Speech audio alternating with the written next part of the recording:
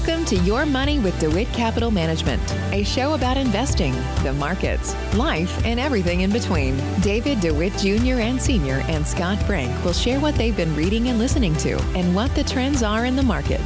All opinions expressed in the show are solely the opinions of Dave, and Scott, or any guest on the show, and do not reflect the opinions of DeWitt Capital Management. All content within the podcast is for informational purposes only and should not be relied upon for investment decision making.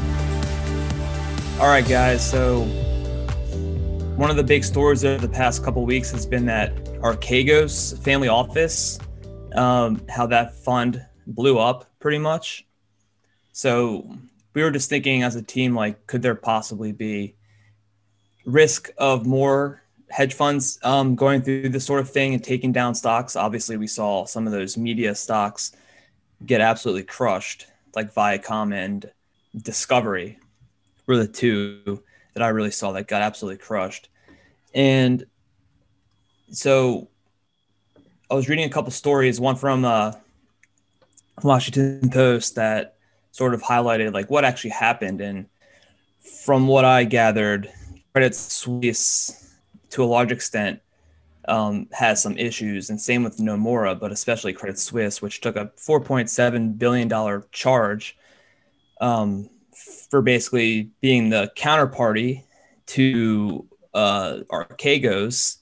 So, you know, there could be risks lurking out there, I think, that maybe some other funds are over leveraging and taking on much too much risk. How did Credit Suisse, how were they on the wrong side and how did it hurt them? I guess Archegos is one of their clients, and Archegos wanted to get exposure to some of these media companies.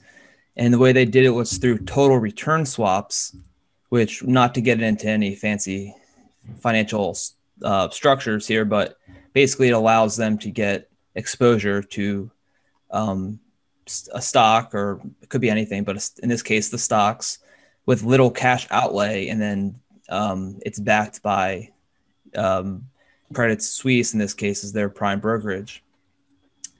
And so one of the big takeaways was there was a bunch of banks that sniffed out the risk from Archegos early and were able to exit this trade.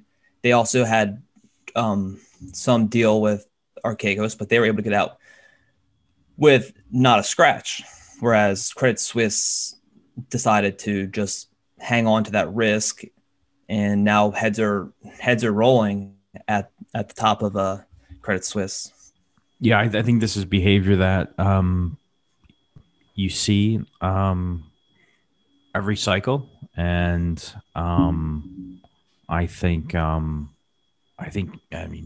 hope we don't see more of this, but we certainly should keep our head on a swivel, I guess. That more of these things could be lurking out there, but very surprised that after 2008, the risk management perspective, CS or Credit Suisse wouldn't have clamped down on this a bit more, because these contagions can lead into broader selling and consolidation. Right. I think Archegos was about $10 billion. Can you imagine if this happened on a scale maybe 10x that or 5x that? I mean, it could be bigger and then lead to more cascading selling, and so it is possible. Yeah, I mean, look at like back in the late 90s, long-term capital. You had a fund doing interest rate arbitrage, fixed income arbitrage, levered 25-1. And if one of those asset classes, goes against you, you can see there how that led into a number of different issues and had to be bailed out pretty quickly. So, you could see more of this stuff happening.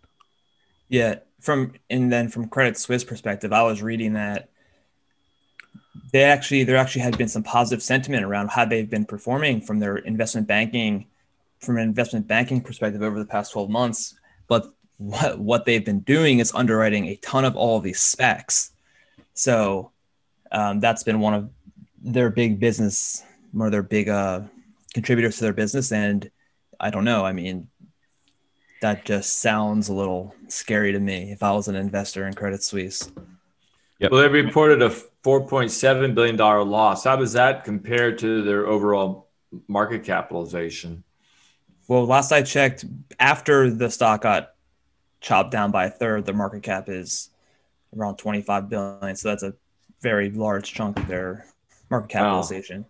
For a large bank like that, but the real guy hurting is Mr. Huang, I think his name is, at Archegos, because if it's 4.7 billion from Credit Suisse, and I think it was 2 billion from Nomura, that means that at best that they're holding on to just a couple billion left from being 10 billion.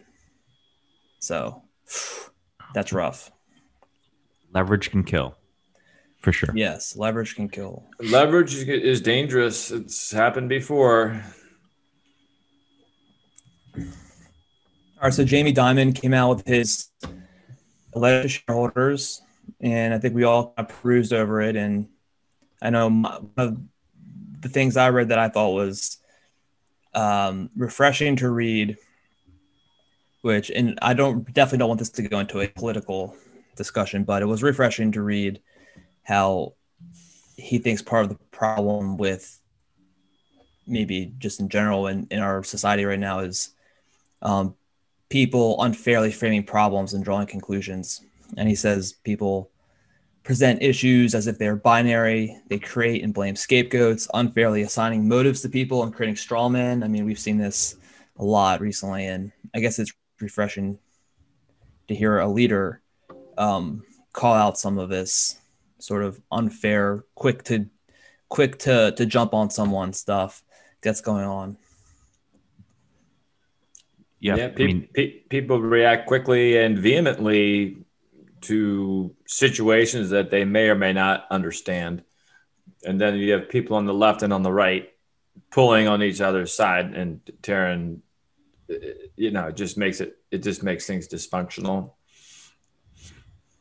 Yeah, I wouldn't, if someone like Jamie Dimon ran for president, I'd be pretty interested in supporting someone like him, because it seems like he wants to come up with practical solutions to a lot of problems. But in terms of maybe non-political stuff, I thought it was interesting how he thinks that in general in the industry, people are way too reliant on their models. Yes, I think the whole notion of one size fits all is flawed. Well, let's talk about models a little bit. An example of a model would be what?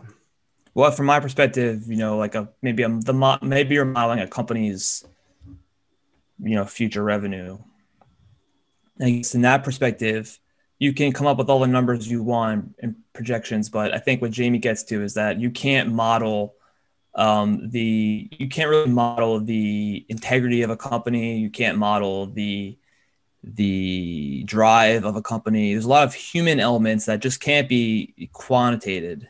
Yeah. Or quantified. So I think in that perspective, for sure. And then the other thing he says is people back into their model with their hypothesis already firmly set in their mind. So they'll just fit the model to fit their assumption or their feeling, which is not how models should be used. I think models need to be an objective guide to thinking, not confirm or affirm thinking.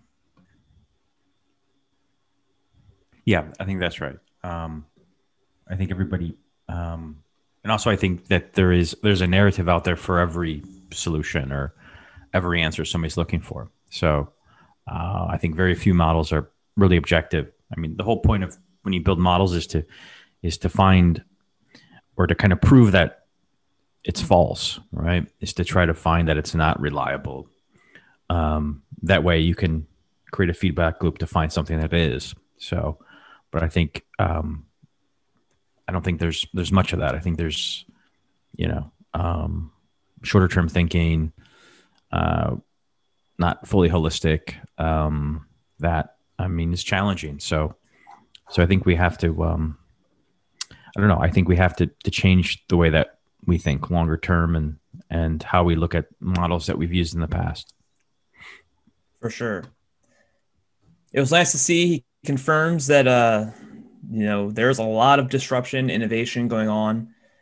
And he, from his perspective, he sees threats to the banking business from all sides. And a lot of it has to do with technology. I think I read that he just, outwardly says, it's good to see that he's being honest, that the banking's role in the worldwide money, I guess, activity is shrinking.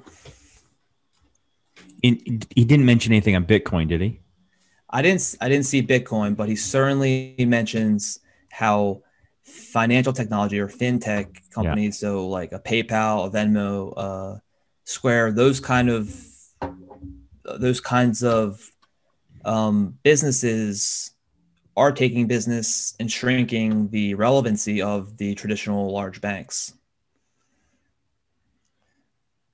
And so he does say how they're aggressively, positioning themselves, but it just goes to show that tides change over time, and there's new trends, and there's new leadership. And I guess that leads right into a chart I saw from a blogger who runs a book called Indexology. But me being younger, I guess not being around during these times, I found it fascinating that, for most of my serious investing career, I've just been under the assumption that technology is basically the biggest weight in the S&P, and it's been that way for a while, but not as long as I realized, because in 2010, 2 of the top 10 companies in the S&P 500 were Exxon and Chevron. So and now what? Energy is the smallest component of the S&P 500. Yeah, 1980, energy was 30% of the S&P 500, and today it's around 3%. So this last decade has not been kind to energy. But if there's a reversion to the mean, there could be some move up there, along with other value stocks. Which if you look at just graphically from the 70s to today, energy over the decades versus technology over those decades, right? It's the correlation is like -1, right? So we're pretty close. It's interesting. So and as long as I'm not skipping one, the first constituent that is energy is Exxon at number 25 now. So it's gone from is that one? So it's gone from the biggest to the 25th biggest in just 10 years. Yes. That's amazing. And then like in 1970, the 5th biggest was a company, Eastman Kodak. Mm-hmm. Eastman Kodak. Yeah, what year was that when it was at the top? The 70s. Now, I don't know if what that is actually today, but if I'm looking now, there's Eastman Chemical Company. So I'm not sure if there was some sort of split there or something that happened, but just for perspective, it's that Eastman. So to be clear, I don't know if this is even the same company, but 394. So Eastman Kodak was manufacturer of film for cameras. So when digital cameras rolled around, the need for film went away. Yep. And if you look at some of these, there is a trend where, they carry over multiple decades. So if you look at IBM, that was the 70s through the 90s. AT&T, at least a good 20 some years there. You could buy IBM today with a 5% yield. It'd be interesting to see if, how the next decade rolls and how these things jockey for position. But yeah. It's an interesting observation. I'm trying to think of like what could be. So clearly, for a period there, telecommunications had its time in the sun, and then energy, and then there was sort of the industrial, General Electric, with technology and energy, and now it's all technology. I'm just wondering what's going to be the next to creep in. I think I said earlier in somewhat in jest, but maybe not, that at some point probably Tesla will get in there. At least I guarantee you there's tons of people that think it should already be the number one biggest, right? Yeah. Tesla, I have a feeling that Tesla is going to be, depending on how you look at the company, is it a battery company? Is it a software company? Is it a car company? But if you look at it as a car company, I mean, Ford, General Motors, and Volkswagen, just to name a few, will be providing an awful lot of electrical vehicles in the next 2 to 3, 4 years. And to me, it's blatantly apparent that Tesla's not valued as a car company. There's no way to square that. I might ask, is GameStop being valued as a brick and mortar exchange or DVD for games? It's like, so I mean, I take a look at something like a GameStop trading at whatever price is 170 or whatever, and it's a $10 stock that's probably heading into, well, without some major changes, a dead end. So valuations in the market today are really hard to figure out. I just can't. Is a couple of other things that Jamie Dimon mentioned in his letter, which was I read most of the part that I read was the part about more macroeconomic types of things. But one of the questions that he poses is, well, China thinks America is in decline. And I'm wondering, and China's in the ascendancy. And I'm wondering what you guys think about that. Well, I would think no. I mean, I'm a positive, optimistic person, and I think America will figure some of its anger out. But in terms of its future, I still think we're a hallmark of freedom and of innovation and of prosperity. And China can think that all at once, but I'm still bullish on America. I think we've come through all periods of distress. Doing all right.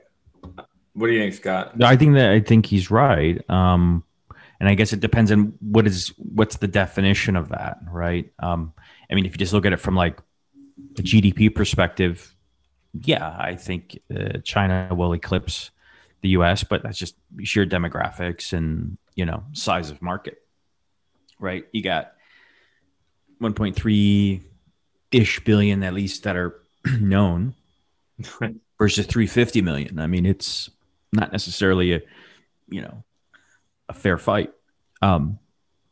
So in that perspective, yes, but to Davey's point, America is still it's an idea. It's the only, I think, revolution with a fighting chance. It still is. And I do think, the capital is here, the innovation is here. And we'll continue to get better. I mean, it's not, I guess, it's an evolution. So, I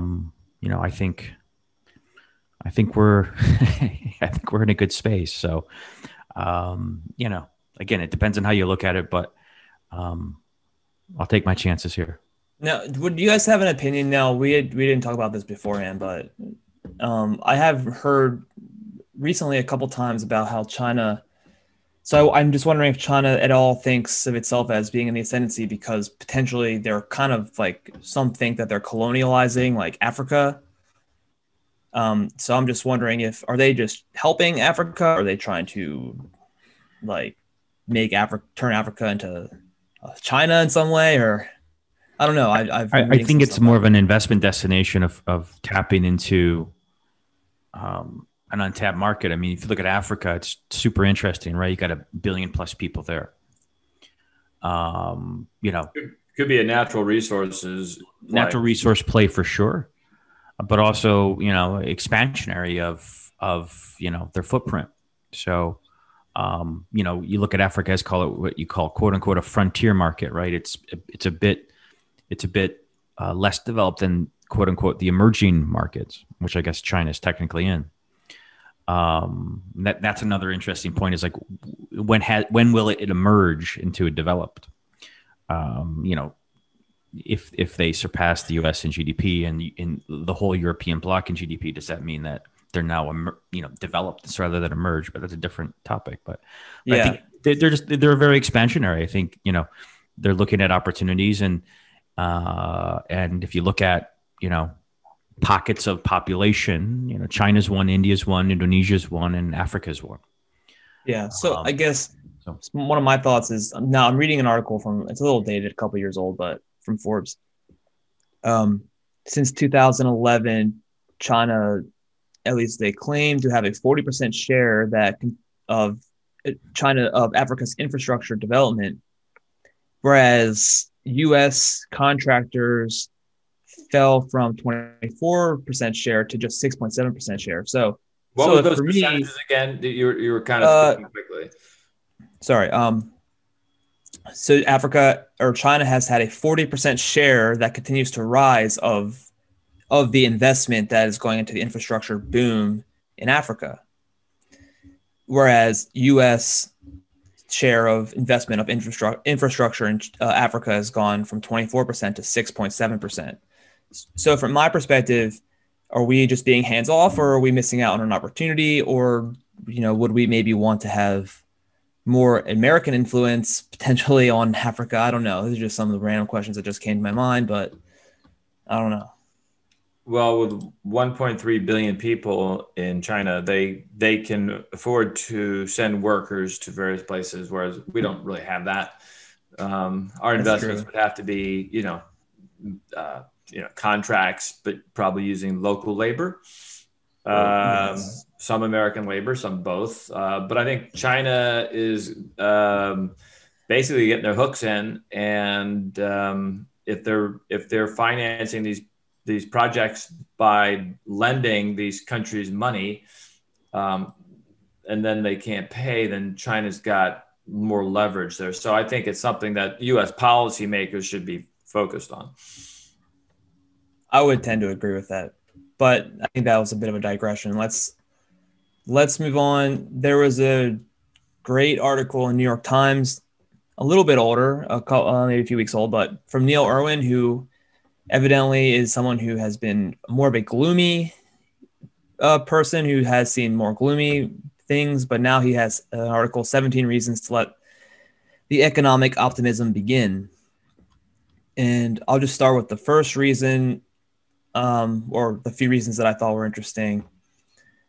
Something called the Solow paradox, where basically an innovation that might be revolutionary takes a long, long time to finally translate into economic growth. So essentially, that's sort of what he's seeing. I think that kind of sets up his whole article. Trying to see if there was a good, if he had a good comparison. He had 17 reasons why he's optimistic. Yeah, we won't go through them all. He's been negative until now. If anybody had a chance to read the article, the artwork on it is quite interesting. I wish we could share it. I thought the most interesting part of that article was point number 12, which was demographics. And the United States has the millennials are entering their prime, and I'll just read it. Spending has a life cycle. Young adults don't make much money. As they age, they start to earn more. Many start families and begin spending a lot more, buying houses and cars and everything else it takes to raise children. Then they tend to cut back on spending as the kids move out of the house. That, anyway, is what the data says takes place on average. The rate of consumption spending soars for Americans in their 20s and 30s and peaks somewhere in the late 40s. It's probably not a coincidence that some of the best years of the American economy in recent generations were from 1983 to 2000, when the ultra-large baby boom generation was in the crucial high spending period. So being a baby boomer, I lived this, and I watched all my friends live it, buying houses, buying cars, investing for college, become very productive in their 40s. that created an economic boom that when Clinton was president, resulted in a surplus, federal government surplus. But the millennials are on their way, and the size of the millennials is larger than the baby boomers. And millennials are, I guess, born between 90 and I forget, 86 and 2000. I'm not sure. I think it's 86 to 2005. Let's say it's there. That group is larger than the baby boomers. So in the United States, to be very positive, we have also have to add that when you're looking at the labor force, according to this article, 47% of the additions to our labor force were from immigrants. So I think the immigration policy is something that I think we could talk about as well at some point, even today, maybe. But we have at least a strong middle class, mid-age cohort that tends to coincide with great productivity. And if you compare that with China, their labor force participation rate, the people in the labor force that are in that age bracket started to decline in 2012, and they're going to be a sclerotic, just old country, in 15 or 20 years. They're going to have trouble. I think that's, I think they're real positive long-term look on things. It might be impacted by the fact that there's no young people around. Right. Well, that you had the one-child policy, right? Which I think will come to prove out to not be super beneficial. And also that's why they have this quest for, expansionary thought process is to tap into other, demographics, to help their footprint, their economy. So, yeah, a couple other things that he says that creates optimism for him is how he says battery technology kind of looks like 1990s microprocessors with prices plummeting. He says it's not quite the same, but as those prices go down, there's going to be tons of room for new innovation. And also solar cells have gone down in price. Yep. He says a lot of these emerging innovations will combine in unexpected ways that we might not even understand or be able to conceptualize yet. But he talks about how in the early part of the 20th century, indoor plumbing was sweeping the nation, and so was home electricity. And then basically you were able to combine those two things to create like a washing machine, which absolutely, all of a sudden you had people had so much more time to do other things besides wash clothes. I remember he referred to that as back-breaking work, was washing clothes and the washing. I can only imagine. To me, a washing machine is just part of life. I can't imagine not having one. So then he says, I guess his main comparison is today how like driverless cars and trucks, how they're going to rely on, long innovation that's been long building in terms of artificial intelligence software, sensors and batteries.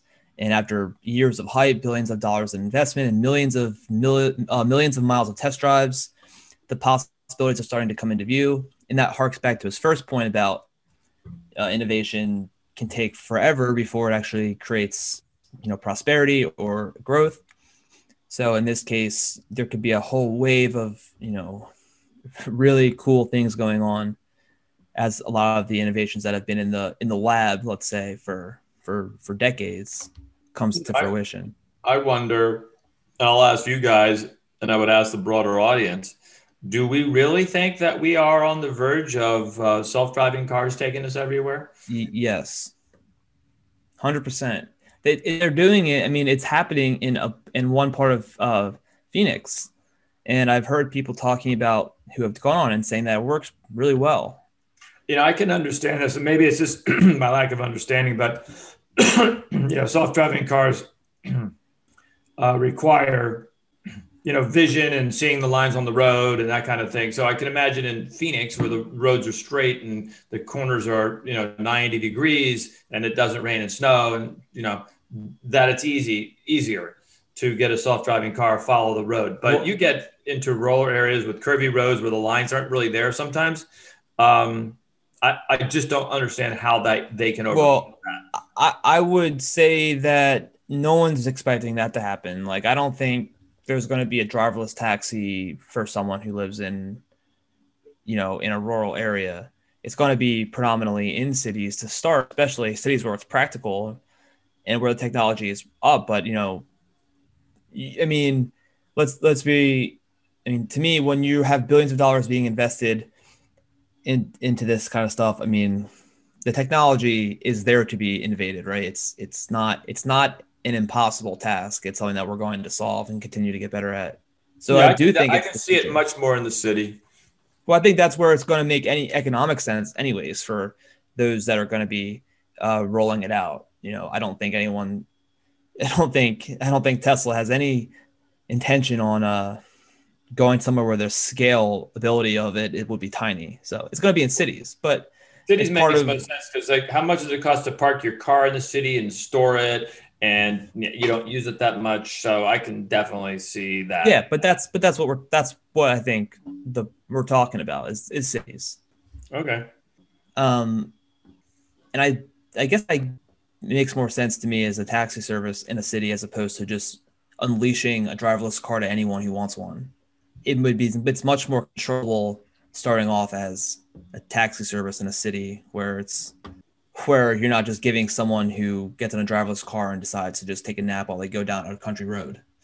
Well, I can also see it in trucks that are straight line highway type driving. I don't know, 10 years from now. A lot of it could just be all predetermined, right? So, like, if you wanted to get from, the Upper West Side of Manhattan to downtown, it's pretty a straightforward commute, right? West Side Highway down and you head in east. So it could be a bit of that too, where to start with, it could just be very heavily trafficked, predetermined destinations, and then anything in between, right? So, yeah, I'll tell you what, I would not miss driving in traffic in the city, particularly a city like New York. I would be the first to adopt a self-driving car if that was available. If the driverless taxi service got super optimized where you just had to wait a couple minutes at the most, got in your taxi, took you to work or something. I mean, that potentially would draw people back into cities that for really those kind of reasons. I've read that article. I've seen that article in the past. Like, people in the baby boom generation, take an example, as they age, don't want to drive at night so much. So you call a self-driving car, take it into the city. I think you get a lot more activity going on. Yeah, and then I guess back to the article's point, with all this self-driving going on in a city, I mean, there is a ton of data that's going to be flying around the air around, hitting towers, hitting data centers, going back and forth, massive amounts of data. And I think it's like the burgeoning smart city. And I think it's going to be pretty exciting to watch that unfold. But anyways, the amount of data that's going to have to be used is going to be enormous. If anybody has seen someone post a chart of the M1 money supply shoot up to astronomical levels, it might not be what you think. So there's this article called "The Fed Isn't Printing as Much Money as You Think," and essentially, M1 money supply is money that is the definition of it would be money that is readily available in, say, a checking account, ready available to be spent. Whereas M2 is essentially all of the money, no matter where it is located, including savings and money markets. Savings and money markets, right. So when COVID happened, the Fed made a distinction to change the rules around. And so with savings accounts, as long as the account is restricted to 6 times you can withdraw per year, it's technically a savings account. But they took away that distinction. So now basically all savings accounts instantly turned into checking accounts, which meant that there was basically an accounting change, which meant that the M1 money supply going from like around 4 trillion to like 18 trillion was not all money printing. In fact, 80% of that move was from the accounting change. Just recategorization. Yeah. So if you happen to see that and someone's saying, well, this is why there's going to be massive inflation, be sure to enlighten them, because I was enlightened by it. Wasn't paying attention to that, but I found it fascinating. Yeah. I mean, it's, it's obvious the Fed printed a lot of money and gave a lot of stimulus checks away. But if there's this conversion of M2 to M1, banks, does this now mean that if you have a savings account, you can withdraw whenever you want? That's the new rule, which turns Correct. M2 into M1. Which turns into an M1. This chart I thought from BlackRock, the gross debt versus net interest cost. So it's a chart where you see between 1990 and today, the gross debt goes crazy, because flies higher, but the net interest cost is essentially almost cut in half. So the debt to GDP percentage has increased dramatically, but the net cost to service that debt as a percentage or share of GDP has gone down dramatically also. Right. Are we going to be able to share this with people that are listening at some point? Because this is a great looking chart. Well, so every time I post the podcast, I post all of the charts we talk about. Oh, that's great. As a blog post. I'll recommend people take a look at this because, with interest rates where they are, the Fed, the amount of debt more than doubled, but the cost as percentage of GDP went from almost cut in half. Yeah, so it balances out the argument that we're in way too much debt, that we're never going to be able to service it. Well, we are able to service it because the cost of this debt has gone nothing but down. I was also reading about mortgages and how the mortgage market is roaring. People are buying houses left and right. Yeah, there was a house in my neighborhood that went for sale, and literally the next day it was pending. So I'm seeing it all over, and it is all over. Is there a housing bubble? And I think I'm pretty confident that absolutely not, because demographics, one, two, mortgage lenders are tightening. They're making it harder to get a mortgage, and I don't think that's what happens when you're in a housing bubble like in 2007. And I guess I'm grateful that I bought my first home before all this, and I feel bad for anyone who maybe like right before COVID was planning to buy a house and they didn't, because now it's much tougher, and it's becoming less affordable with the housing prices going up. But then at the same time, mortgage rates are so much lower than they were several years ago. I don't think it's a housing bubble, because I think housing has been relatively dormant, at least from in the region where I have been living for the last 10 years, maybe just up and down somewhat. But there's a huge change that's just occurred. And it was precipitated, I think, by COVID, but the legs behind it, I think, are there because you have a mass of millennials that want to eventually get out and have a suburban house and a dog and a kid and a yard and all that stuff. So that's this huge group of people is moving in that direction. So it seems. So I don't think it's a bubble. I think it could end up being a bubble. I think we're going to have a repeat of what we had in the 80s. I remember when I first bought a house, I sold it 9 months later for, I think, 30% more than I paid for it. The second house I bought over a 3-year period, similar, like another 30 or 40% increase over a period of 5 years. This happened twice. And we may be entering this period where there's just not enough housing and we have a bunch of millennials that want them. I don't think there's going to be of course it could end up in a bubble, but I think you're right. There's legs like for a long time. I think housing is going to be strong for a long time. And I think that's mainly because of demographics. And inventories are really, really low. Are a fraction of what they were in, say, 2008. And the only one thing I would just look at is to see, I think there's, towards the summer or the fall, I think, to kind of see what happens to delinquencies or foreclosures. Oh.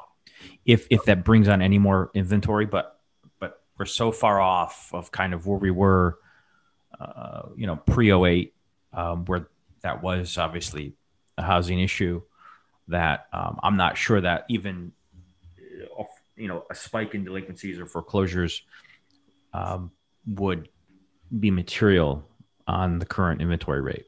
Yeah, if you remember what '08 was all about, it was mortgages being packaged and sold as AAA rated investments when the people taking these loans out, it didn't have to qualify for income, could rent, just put down 5%. There was no real checking. There was just a complete, no oversight at all.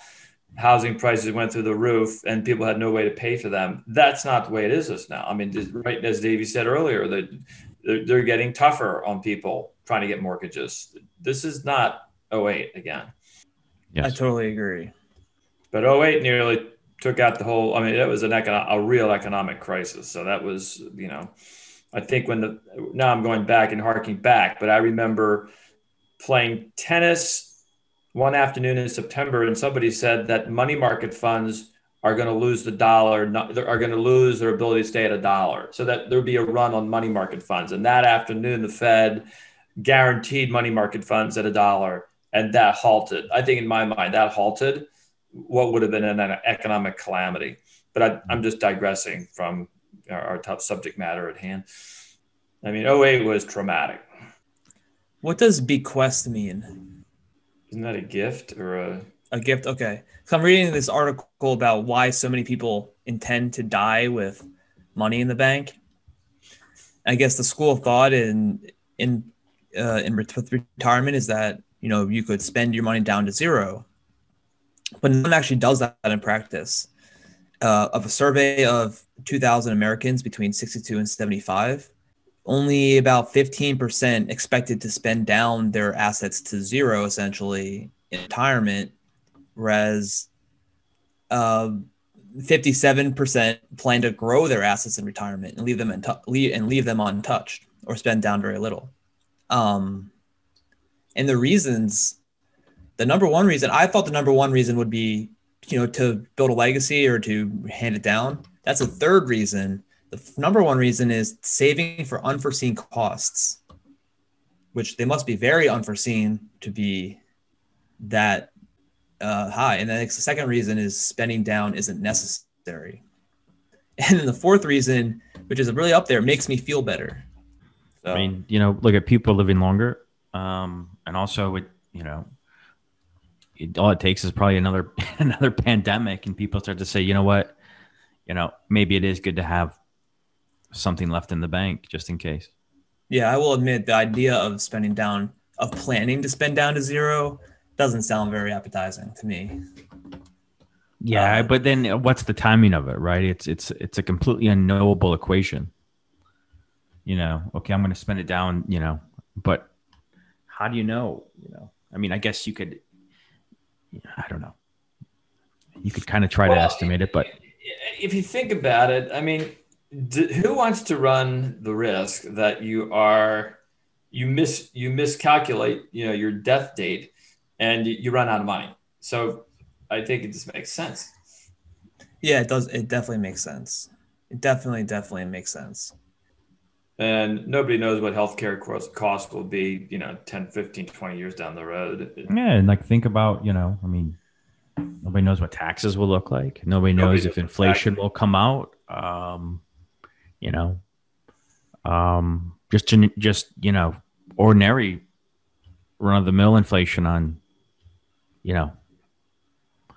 whatever it may be, you have to account for all of it. So I think it's quite a responsible move. And I think it's great. Yeah.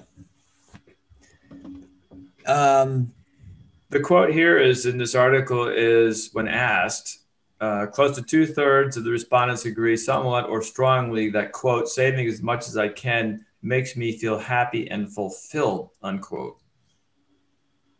Yeah.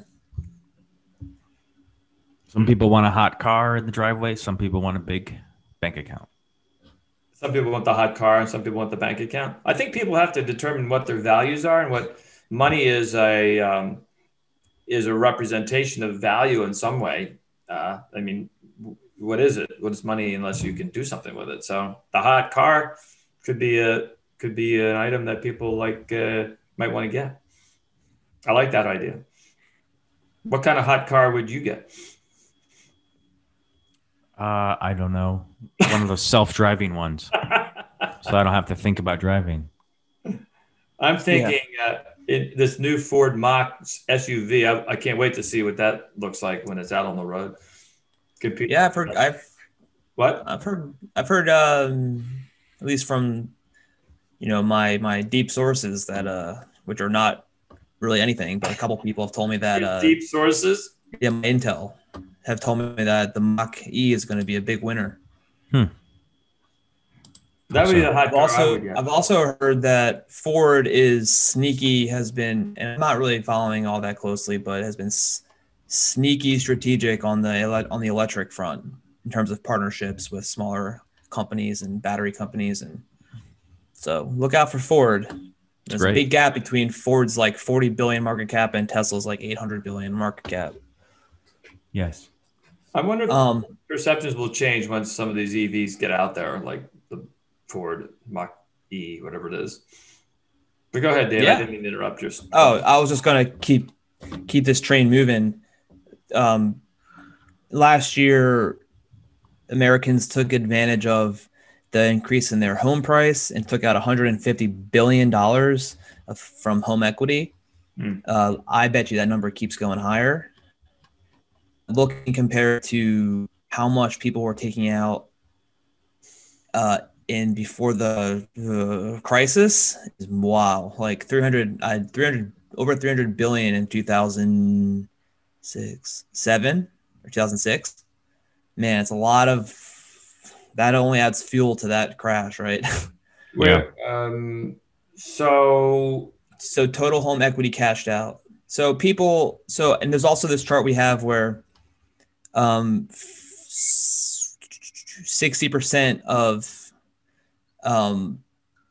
people's wealth in the bottom 80% of wealth in America, 60% of their wealth is made up by their home. So I think people last year started tapping into that. Interesting. I remember going back to the housing bubble of the 05, 06, 07, 08. Home equity, I mean, the idea of a home equity loan was to maybe purchase a property or fix up your house, but you could get a debit card that would just tap in your home equity loan. And people were just building up their mortgage by going out and buying stuff. That's scary. I don't know if that's going on today or not, or how it works today. I don't think so. I think a lot of that stuff has been pretty much outlawed. People were writing checks to spend and using the debit cards to buy groceries, because the thought was housing prices were going to go up forever. Yeah. I know guys that were speculating on buying houses down at the beach, and when one would go up, they'd borrow money, buy another one, and then 08 hit, and boy, was that painful. Well, now that between 1989 and 2019, there's a 37 percentage point increase in terms of households that own stocks. Maybe some of these people are taking home equity out to buy stocks, which not necessarily. What was that percentage again? Give me that again. The reach of stock ownership has dramatically expanded in the United States. In 1989, 29.5% of households owned stock. Would that be stock in mutual funds or directly owning stock? Or don't you know? Includes directly held shares as well as stocks in mutual funds or ETFs. So just stock, any stock has gone up from 29.5% to 67.7% in 2019. Now that's 2019. So in 2020, I bet it goes higher. So I wonder if that includes money in 401ks, which is invested in stocks, because the end of the defined benefit plan forced people to go out and buy stocks in their IRAs and 401ks. I wonder if it does include retirement accounts. It what? It does include that. Okay. It does include. Yes. Yeah. Okay. So more and more people are relying on the market to perform for their financial well-being. Correct.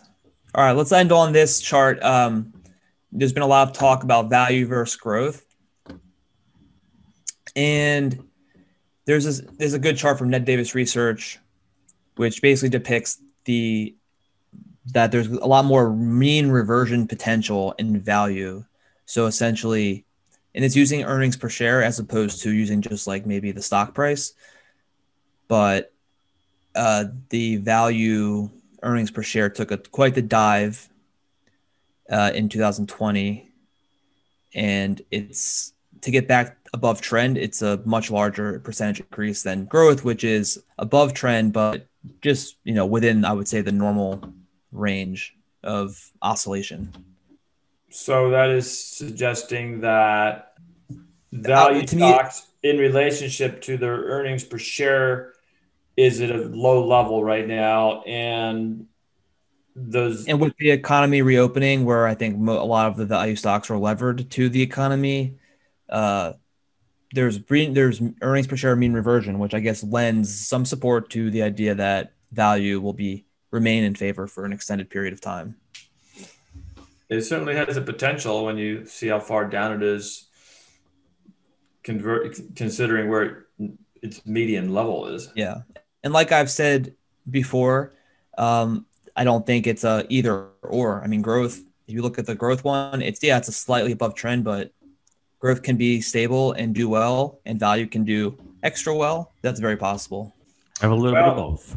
A little bit of both. Balance is great. And me personally, I think the economy is going to do really, really well. And I just can't see the market. I can't square in my head a market tanking 30-40% in an economy that's doing extremely well for the right reasons. So for what it's worth, I'm optimistic. Beware. And I know it's almost like dangerous to be optimistic amongst all the bears out there, but I'll just say it. I'm optimistic. Well, I'm optimistic. You've heard it here.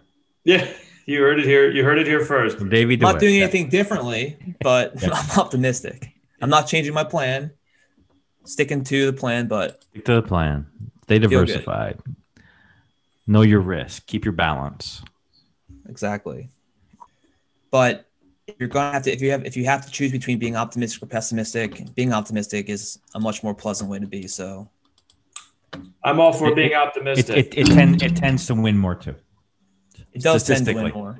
And also, if you're a bear, if you're one of those people that says market's going to tank, you can always say that you were right when it finally happens.